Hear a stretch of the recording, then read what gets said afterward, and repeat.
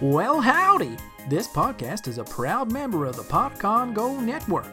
PodCon Go, family-friendly shows that are fun for everyone.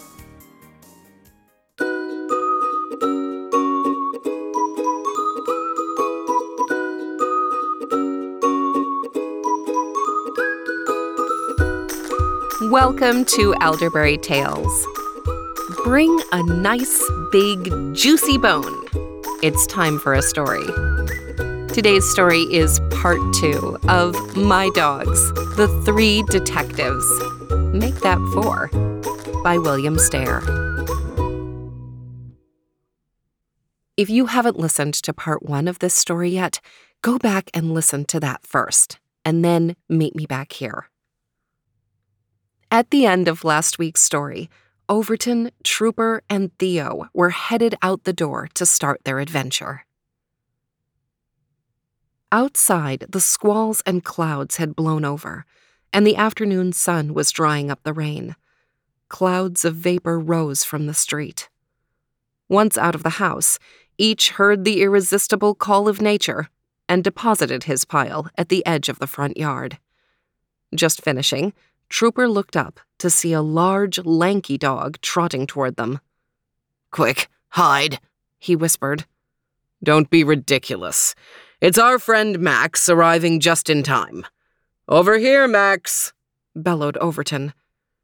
Trooper's hackles were raised, and the arrogant poodle made his way to where the other three stood. Before saying a thing, Max sniffed each of the fragrant deposits and then added his own. "Bonjour, mes amis," he finally said. Max, proud of his ancestry, liked to use French phrases in his speech. "How's it going, guys?" he added. "Sorry I'm late, but my master, human friend, thought I needed a trim before going out."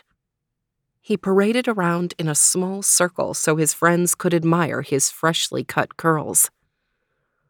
"Oh, I love what they did with the palm at the end of your tail," said Theo.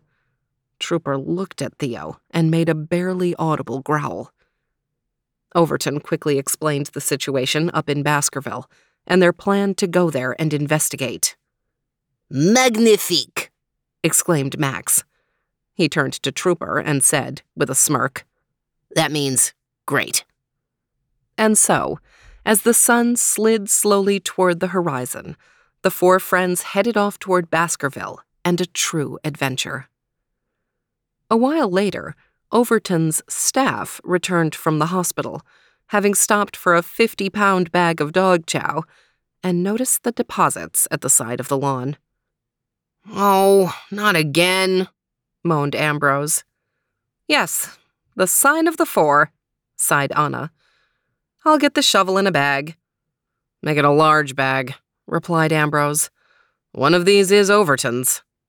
"How can you tell?" asked Anna. "You know his diet, how he loves citrus fruit. There's his business. The pile with the 5 orange pips." The sun had set by the time the 3 reached the center of town. It was the fastest way to Baskerville, which was about 50 miles to the north. "At this rate, we won't make it there till next Friday," whined Theo. It was Saturday evening. "We'd be making better time if someone didn't have to stop at every bush, tree, light pole, and fire hydrant to pee," retorted Overton. "We'd be making better time if someone who is grossly overweight could trot instead of waddle," exclaimed Trooper. "And if someone didn't have to stop to admire his reflection in every store window." "Mon Dieu, is it my fault if I'm enchanted by visions of perfection?" replied Max. "I'm hungry," said Theo, trying to shift the argument. Everyone agreed they could do with a bite to eat. "I know just the place. There's an excellent cafe near here, and they always have delicious things in the take-out garbage pails in the back," offered Max. "Lead the way," ordered Overton, his mouth salivating at the thought. Slimesicles began to form on each jowl. Max did indeed lead the way. He stopped when he got to Baker Street and slipped into an alley that ran behind it. The four continued on until they got to 221B, the rear entrance to the cafe. They hid in the shadows as a man came out and dropped a sack into one of several garbage cans. The odor of many different foods, including escargot and strong cheese, wafted toward them. "What kind of a cafe is this?" whispered Trooper. "French, bien sûr," came the reply. "It's called Couronne de Beryl." Trooper wrinkled his muzzle, exposing his teeth. Foreign food gave him gas, and that name sounded very foreign. Max crept forward, snagged the sack, and brought it back to his waiting friends. They tore it open. "Marvelous!" exclaimed Max. "It is a feast." Inside were the remains of various foods, the promised escargot and cheeses, but also pâté, a bit of a soufflé, some beef bourguignon, a half-eaten veal cassoulet, and pastries. 4 hungry muzzles thrust into the pile. When they were done eating, about 30 seconds later, Max turned to his companions, licking his lips. "Well, my friends, a real French treat. What was your favorite?" Theo and Overton answered immediately, but Trooper held back. "What about you, Trooper, mon ami? What did you like best?" Max pressed, with a glint of spiteful pleasure in his eye. "Well, the Napoleons were pretty good. I liked them." Napoleons are a pastry made of alternating layers of flaky pastry and custard, with chocolate drizzled on top. Just the sort of thing that Trooper had a real weakness for, as Max knew. "I'm sure you did. So much that you ate every one of the 6 Napoleons." "What? Every single one?" said Overton. "I'm proud of you, my boy." Overton burped loudly. "We'd better get going," interrupted Theo. "It's getting late." The 4 companions, now satisfied after their meal, trotted out of the alley and on through town. Soon the sound of whistles and big machines could be heard. "Where are we headed?" asked Theo. "Some of you complained about how slowly we travel and how delicate your paws are," began Overton, glaring at Theo. "So we're going to ride to Baskerville on the train." A few more blocks and they rounded a corner to enter the rail yards. A long train of boxcars blocked their path. "Perfect," said Overton. "According to the shipping schedule, this is the only train headed north at this time of night. It will take us right to Baskerville." Just then, the engine of the train began ringing a bell, and every one of the 4 detectives began salivating uncontrollably. Trooper was the first to regain control. "We just ate, you idiots. The train is about to leave." "Sorry," said Theo. "Habits are hard to break." "There's an open boxcar door up ahead," barked Max. "We've got to run for it." Off they shot as the train began moving. By the time they got to the open door of the boxcar, the train was moving rapidly. Theo and Trooper jumped through the opening easily, but Max, the oldest of the 4, needed to be dragged in by his collar. "Sacre bleu! That was a close thing," Max gasped, trying to regain his breath. He looked around. "Where is Overton? Where is the top dog?" The 3 looked around.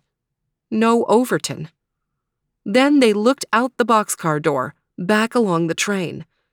All they could see in the distance were 4 men, jumping and gesturing. "He didn't make it?" cried Theo. "What will we do? He always makes up the plans and has all the information." "Nonsense, Theo. We can do very well without him. True, he had the details of the Baskerville case, knew where the crime took place and how to get there, and had already formulated a plan. You're right, Theo. We can't proceed without him," sighed Trooper.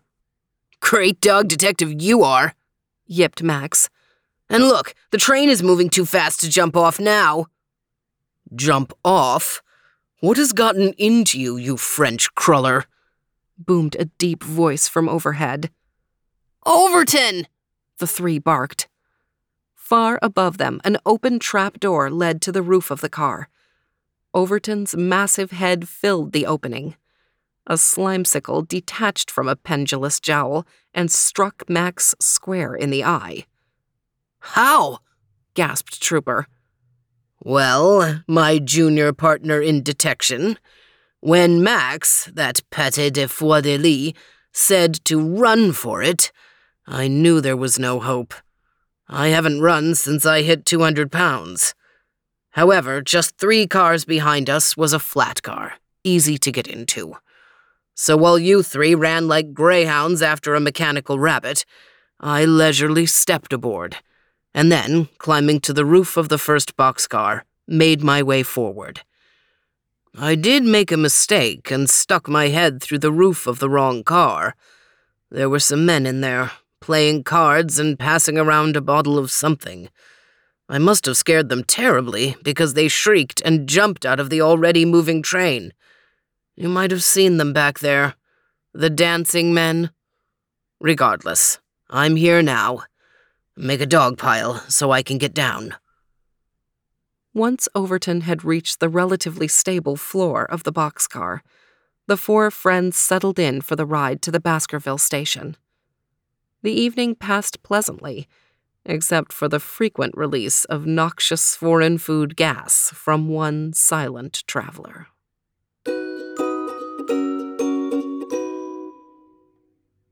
And so the 4 dog friends have found a much better way to get to Baskerville. I'm happy about that. I was nervous about them making a 50-mile walk. It seems very far, especially for a tiny dog like Theo. So, Max has joined the party. Now, Max is actually a part of the big family as well. Overton's parents, Overton's humans, the staff, are Ambrose and Anna.